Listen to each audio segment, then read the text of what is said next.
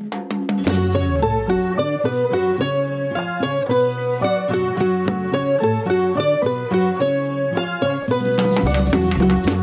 Biblioteca Benson, los primeros 100 años, es un podcast de la Biblioteca y Archivo Nettie Benson de la Universidad de Texas en Austin.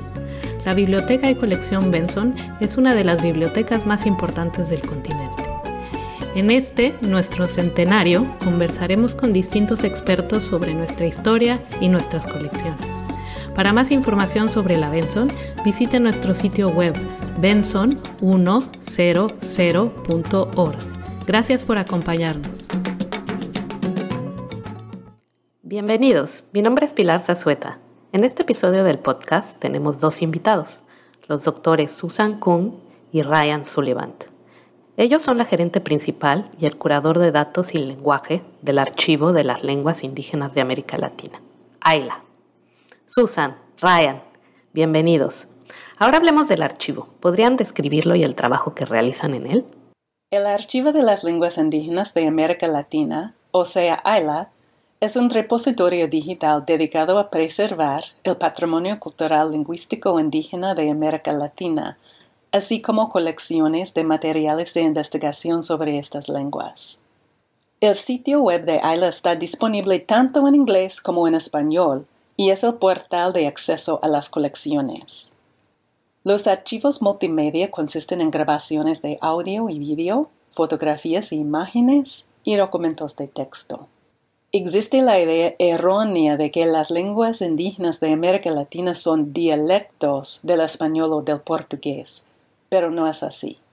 Los pueblos indígenas que vivían en lo que hoy se conoce como las Américas estuvieron aquí durante siglos antes de que llegaron los europeos, y sus lenguas hablaban aquí mucho antes que el español, el portugués o el inglés. Antes de la colonización europea, se hablaban cientos, si no miles, de lenguas diferentes en las Américas, y muchas de ellas se siguen hablando hoy en día. Pero recordemos que el español, el portugués y el inglés que hablamos hoy es muy diferente al de que hace 500 años. Y las lenguas indígenas también han evolucionado durante ese tiempo. Muchas de las colecciones de AILA se crearon a partir de la segunda mitad del siglo XX, cuando la tecnología de audio y posteriormente de vídeo se hizo posible grabar de manera más fácil. AILA se lanzó en el año 2001 y desde entonces las colecciones han ido creciendo. Añadamos nuevos materiales cada mes y hoy en día muchos de los materiales son de origen digital. AILA coge cualquier material en o sobre las lenguas indígenas de América Latina que haya sido producido por o en colaboración con hablantes nativos de esas lenguas, así como consignantes nativos de lenguas de señas de la región. Nos esforzamos por buscar las colecciones existentes de estos materiales, especialmente las más antiguas que están grabadas en soportes analógicos frágiles, como la cinta magnética que se encuentran en los casetes de audio y video. Trabajamos con los propietarios para digitalizar los materiales y añadirlos a AILA. Como operamos con un modelo de no custodia, ponemos la copia digital de los materiales en AILA y devolvemos los originales a sus propietarios. Ellos tienen la opción de donarlos a la institución matriz de AILA, la colección latinoamericana Benson, donde se catalogarían y estarían disponibles para la investigación en persona. También aceptamos depósitos de materiales previamente digitalizados y nacidos en formato digital. Los materiales que se archivan representan una variedad de géneros, incluyendo cuentos, historias orales, conversaciones, discursos políticos y ceremoniales, canciones, cantos, recetas, chistes, adivinanzas y elicitación gramatical. Algunos de los materiales están transcritos, es decir, anotados en archivos de texto o en páginas de cuaderno escaneadas, y otros están traducidos al inglés, español, portugués o francés. Además de las grabaciones audiovisuales, nuestras colecciones también contienen documentos publicados e inéditos, como diccionarios, manuales de gramática, notas de campo y diarios, manuscritos, presentaciones y conjuntos de datos. Joel Scherzer es un profesor de antropología ya jubilado de la Universidad de Texas en Austin, y él quería crear una plataforma para que los lingüistas y los antropólogos pudieran compartir fácilmente sus fuentes primarias, sus datos primarios, es decir, las grabaciones, notas, dibujos y fotografías en las que se basaba su investigación académica. Si bien algunos de estos datos pueden donarse a archivos físicos, como el Benson o la American Philosophical Society, estos archivos físicos no son fácilmente accesibles para cualquiera que no tenga los medios para viajar a ese lugar y consultar los materiales. En la década de 1980, algunas publicaciones académicas basadas en grabaciones de lenguas indígenas empezaron a producir cintas de casete de estas grabaciones y después CDs en la década de los años 90. Pero el acceso seguía estando limitado a las personas que podían comprar los libros en los países donde se publicaban, que solían ser Estados Unidos, Europa o Australia. Scherzer vio en Internet una forma de democratizar el acceso a estas grabaciones, así como una forma de proporcionar acceso a muchas más grabaciones, además de las que se habían utilizado para análisis específicos. En 1999, Scherzer habló con un responsable del programa del Fondo Nacional para las Humanidades que le aconsejó que se asociara con las bibliotecas de la Universidad de Texas, que, según él, tenían una de las mejores divisiones de bibliotecas digitales del país en aquel momento. Así que Scherzer, junto con Anthony Woodbury, profesor de lingüística de la Universidad de Texas, se asoció con Mark McFarland, entonces director de la División de Servicios Bibliotecas Digitales de las Bibliotecas de la Universidad de Texas, para crear un sitio piloto que se puso en marcha a principios de 2001. Ese proyecto piloto les permitió obtener una subvención del Fondo Nacional para las Humanidades para construir un sitio permanente que se lanzó a principios de 2003. Como el catálogo de AILA y los archivos digitales están disponibles en línea, cualquier persona puede encontrarlos y acceder a ellos, independientemente de quién sea, académicos, estudiantes de educación primaria o secundaria, miembros del público en general, e incluso los propios hablantes y signantes de las lenguas y sus descendientes. Es muy bueno que estos materiales sean accesibles para todo público. Ahora bien, ¿aproximadamente cuántas lenguas están representadas en el archivo digital? Hay alrededor de 400 lenguas indígenas latinoamericanas en nuestro repositorio. Esto es aproximadamente el 70% de todas las lenguas indígenas que conocemos desde el Río Bravo hasta Tierra del Fuego. Por supuesto, algunas de estas lenguas aparecen solo en una cantidad muy pequeña de medios de comunicación, pero nuestros fondos para algunas de estas lenguas son muy extensos. Hay 142 lenguas con más de 10 horas de contenido audiovisual en AILA y 31 tienen más de 100 horas de audio o video. Y en su opinión, ¿cuáles son las fortalezas del archivo?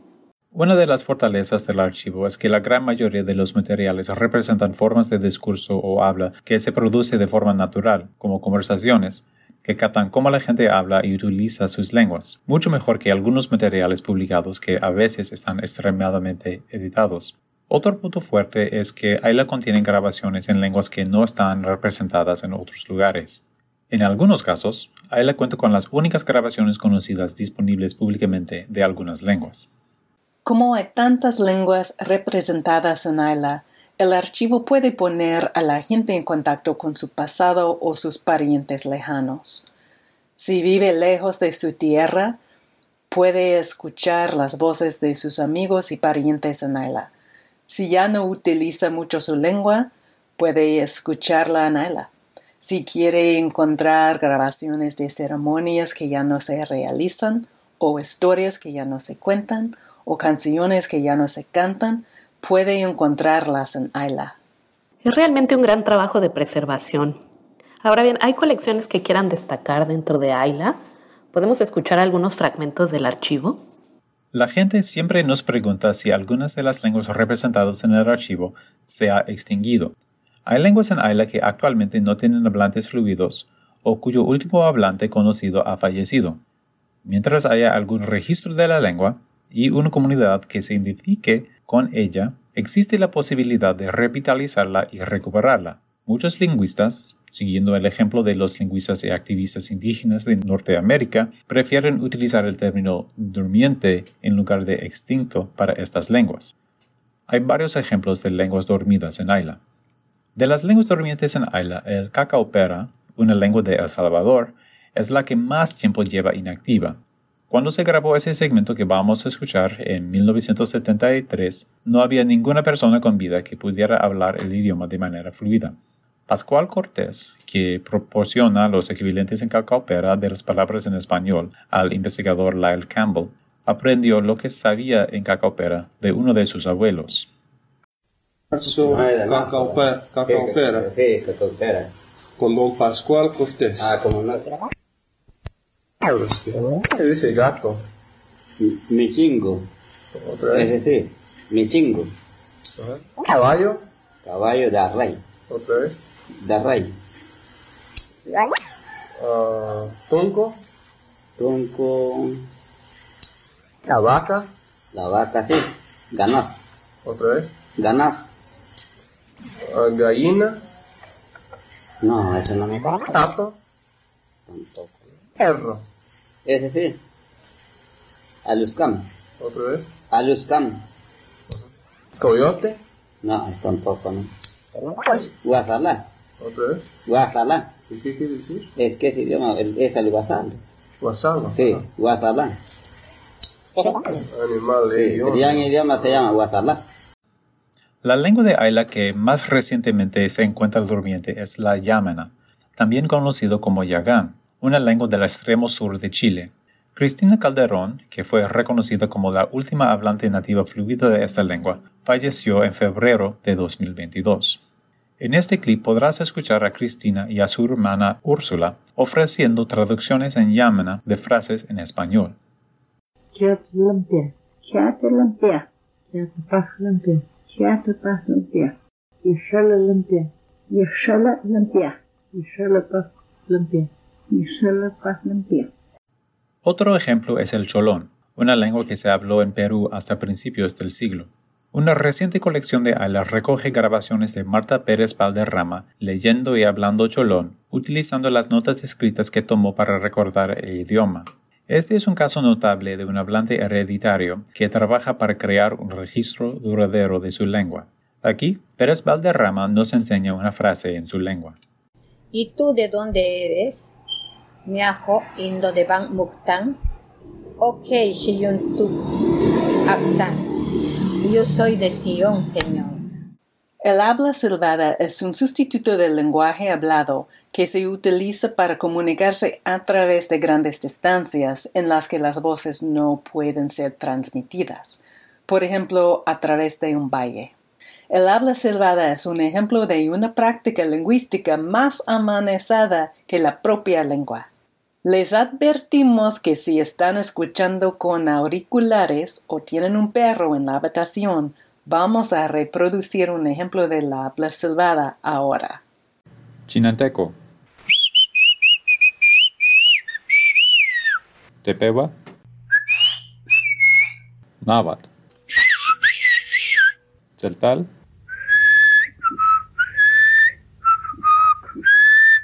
Zapoteco.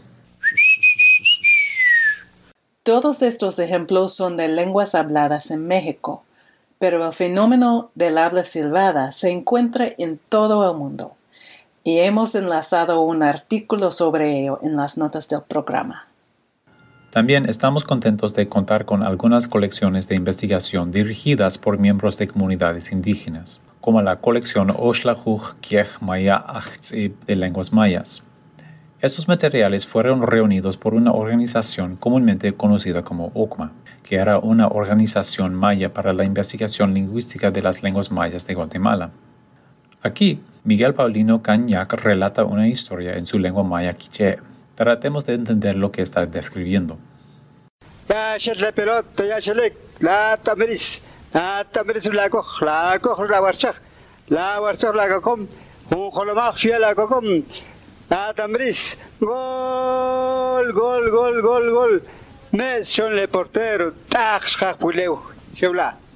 Otro ejemplo es la colección Chol de Juan Jesús Vázquez Álvarez y Jessica Kuhn. Esta colección es el producto de una colaboración entre un investigador indígena, Juan Jesús Vázquez, y una investigadora no indígena, Jessica Kuhn, para estudiar la lengua maya Chol. Ambos formaron a miembros de la comunidad Chol en técnicas de recopilación de datos y entrevistas para elaborar la colección. Aquí escucharemos a Vázquez entrevistar a Marcelina López por la noche, como se puede deducir por el sonido de los grillos.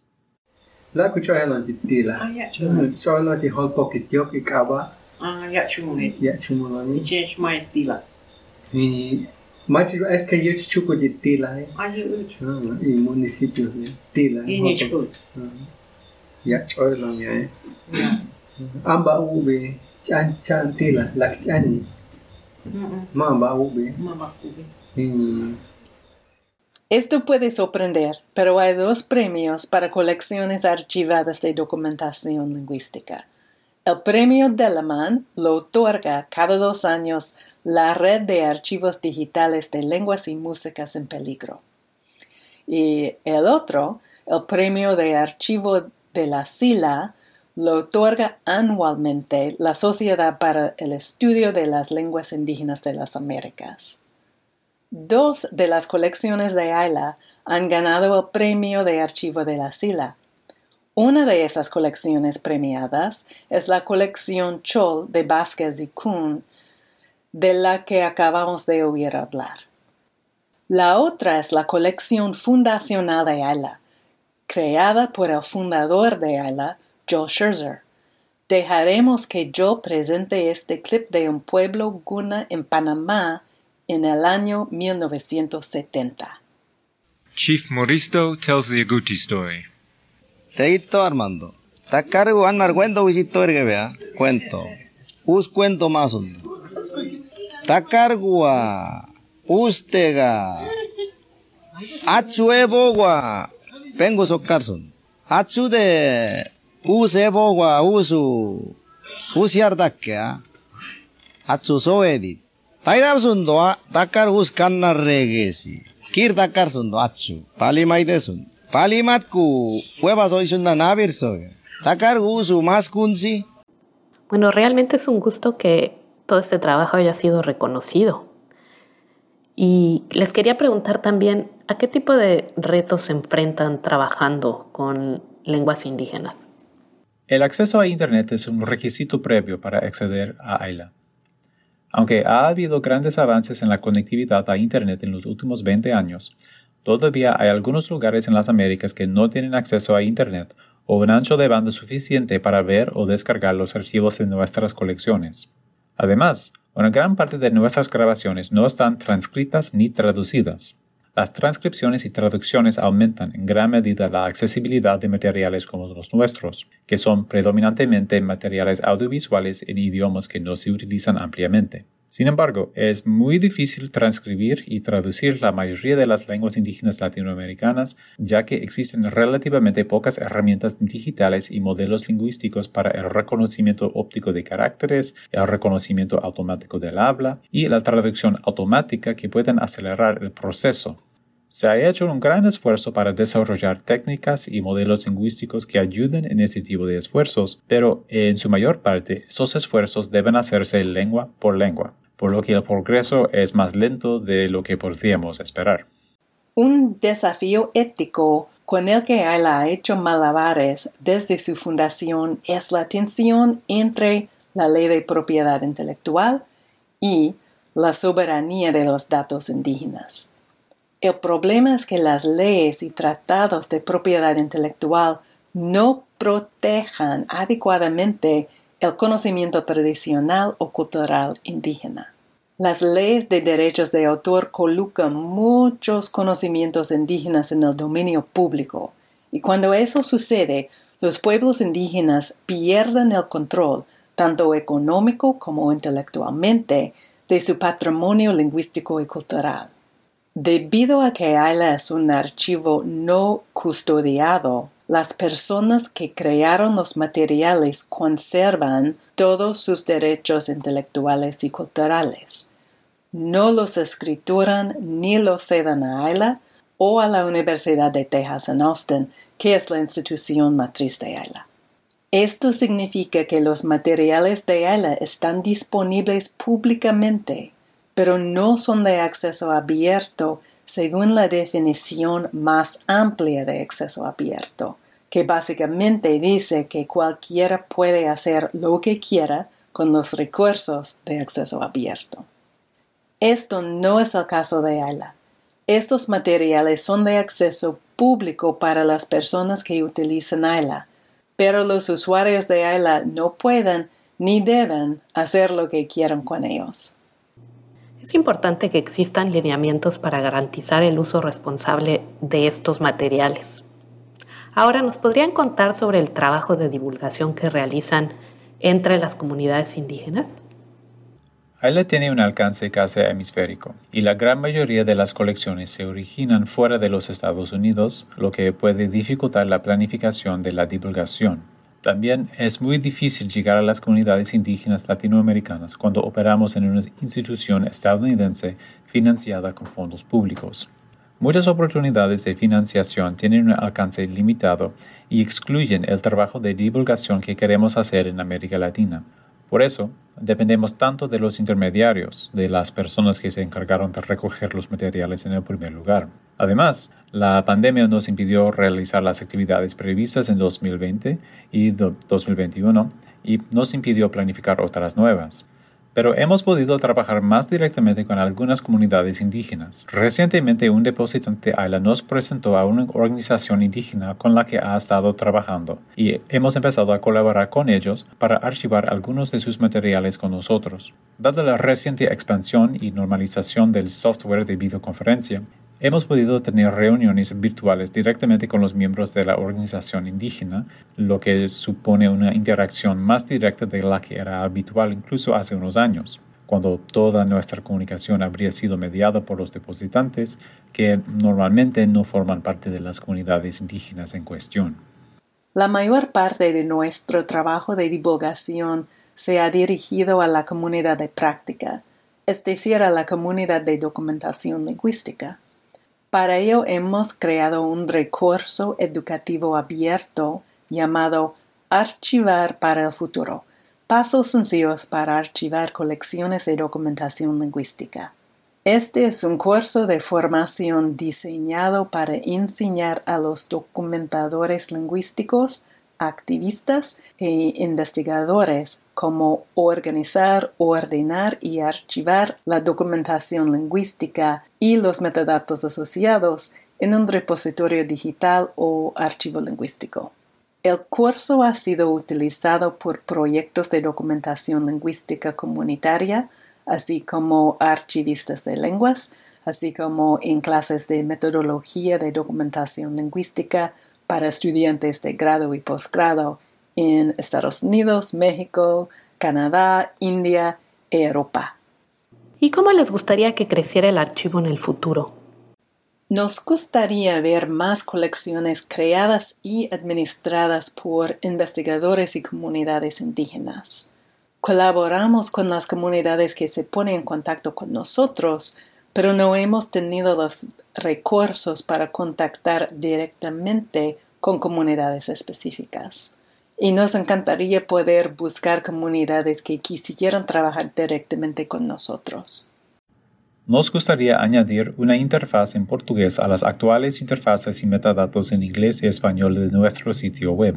El portugués es uno de los idiomas más utilizados para acceder a nuestro sitio y aproximadamente 1 de cada 10 colecciones de nuestro repositorio se centra en una o más comunidades indígenas de Brasil, que son más propensas a hablar y leer portugués que inglés o español. Entonces, ¿cómo puede la gente acceder a los materiales del sitio web de Ayla? La gente puede visitar el sitio web de Ayla en ailla.utexas.org para navegar, buscar y leer los registros del catálogo en inglés o en español. Para tener acceso a los archivos multimedia, Los usuarios deben registrarse para obtener una cuenta gratuita y iniciar sesión. Durante el proceso del registro, los usuarios deben aceptar las condiciones de uso de los recursos archivados. Estas incluyen, entre otras cosas, la expectativa de que el usuario será respetuoso con las lenguas, culturas y pueblos representados en el archivo, y que los archivos multimedia no podrán ser utilizados con fines comerciales de ningún tipo. El fácil acceso a estos materiales es fundamentalmente importante para Ayla. Dado que nuestras colecciones están en línea, muchas de las barreras que históricamente han impedido a los pueblos indígenas y a los no académicos acceder a las colecciones y archivos no están presentes. Sin embargo, no todos los materiales de nuestras colecciones son accesibles al público. Los visitantes de nuestro sitio pueden encontrar materiales que han sido restringidos por una u otra razón.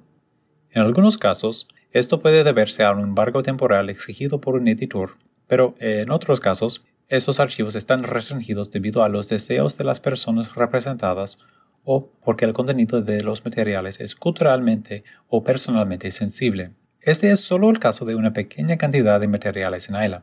La mayoría de nuestros materiales están disponibles públicamente para cualquier usuario de Ayla. Hemos puesto enlaces a las preguntas frecuentes sobre los niveles de acceso y los términos de usuario en las notas del programa. ¿Tienen algún proyecto o evento planeado para el futuro? Nuestras colecciones siempre están creciendo. Acabamos de terminar un gran proyecto plurianual que ha ampliado o creado 8 colecciones del altiplano ecuatoriano y de la región amazónica del noroeste a lo largo de la frontera entre Colombia y Brasil. Y solo en el último año se han añadido nuevas colecciones más pequeñas para las lenguas mayas Chol y Popti en México y Guatemala, el Kaapor en Brasil y varias lenguas de Perú y Bolivia, Aymara, Quechua, Jacaru y Cholón. Estamos revisando nuestro recurso educativo abierto, el que se llama Archivar para el Futuro, basado en los comentarios que hemos recibido de los usuarios del curso. Queremos que el curso sea útil para el público objetivo de Ayla en América Latina, y para ello hemos traducido casi todos los videos asociados al español y 3 de ellos al portugués. Pero el manual de curso en sí todavía necesita ser traducido a ambos idiomas. Planeamos hacer estas traducciones cuando los recursos lo permiten. Sin embargo, quiero señalar que, dado que el curso tiene una licencia Creative Commons, reconocimiento compartir igual, cualquiera puede hacer una traducción a cualquier idioma que elige, y estamos encantados de colaborar. Bueno, les agradezco mucho que se hayan tomado el tiempo para platicar con nosotros. Y con esto damos por terminado otro episodio más sobre la Biblioteca Benson y sus primeros 10 años. Muchas gracias. La Biblioteca Benson, los primeros 100 años, es una producción del Instituto Teresa Lozano Long de Estudios Latinoamericanos y la Biblioteca y Archivo Netili Benson. En nuestra página de internet benson100.org podrá encontrar imágenes, documentos y más información para realizar donativos a la biblioteca. La música de este podcast es una composición de Hola Hola. Muchas gracias por acompañarnos.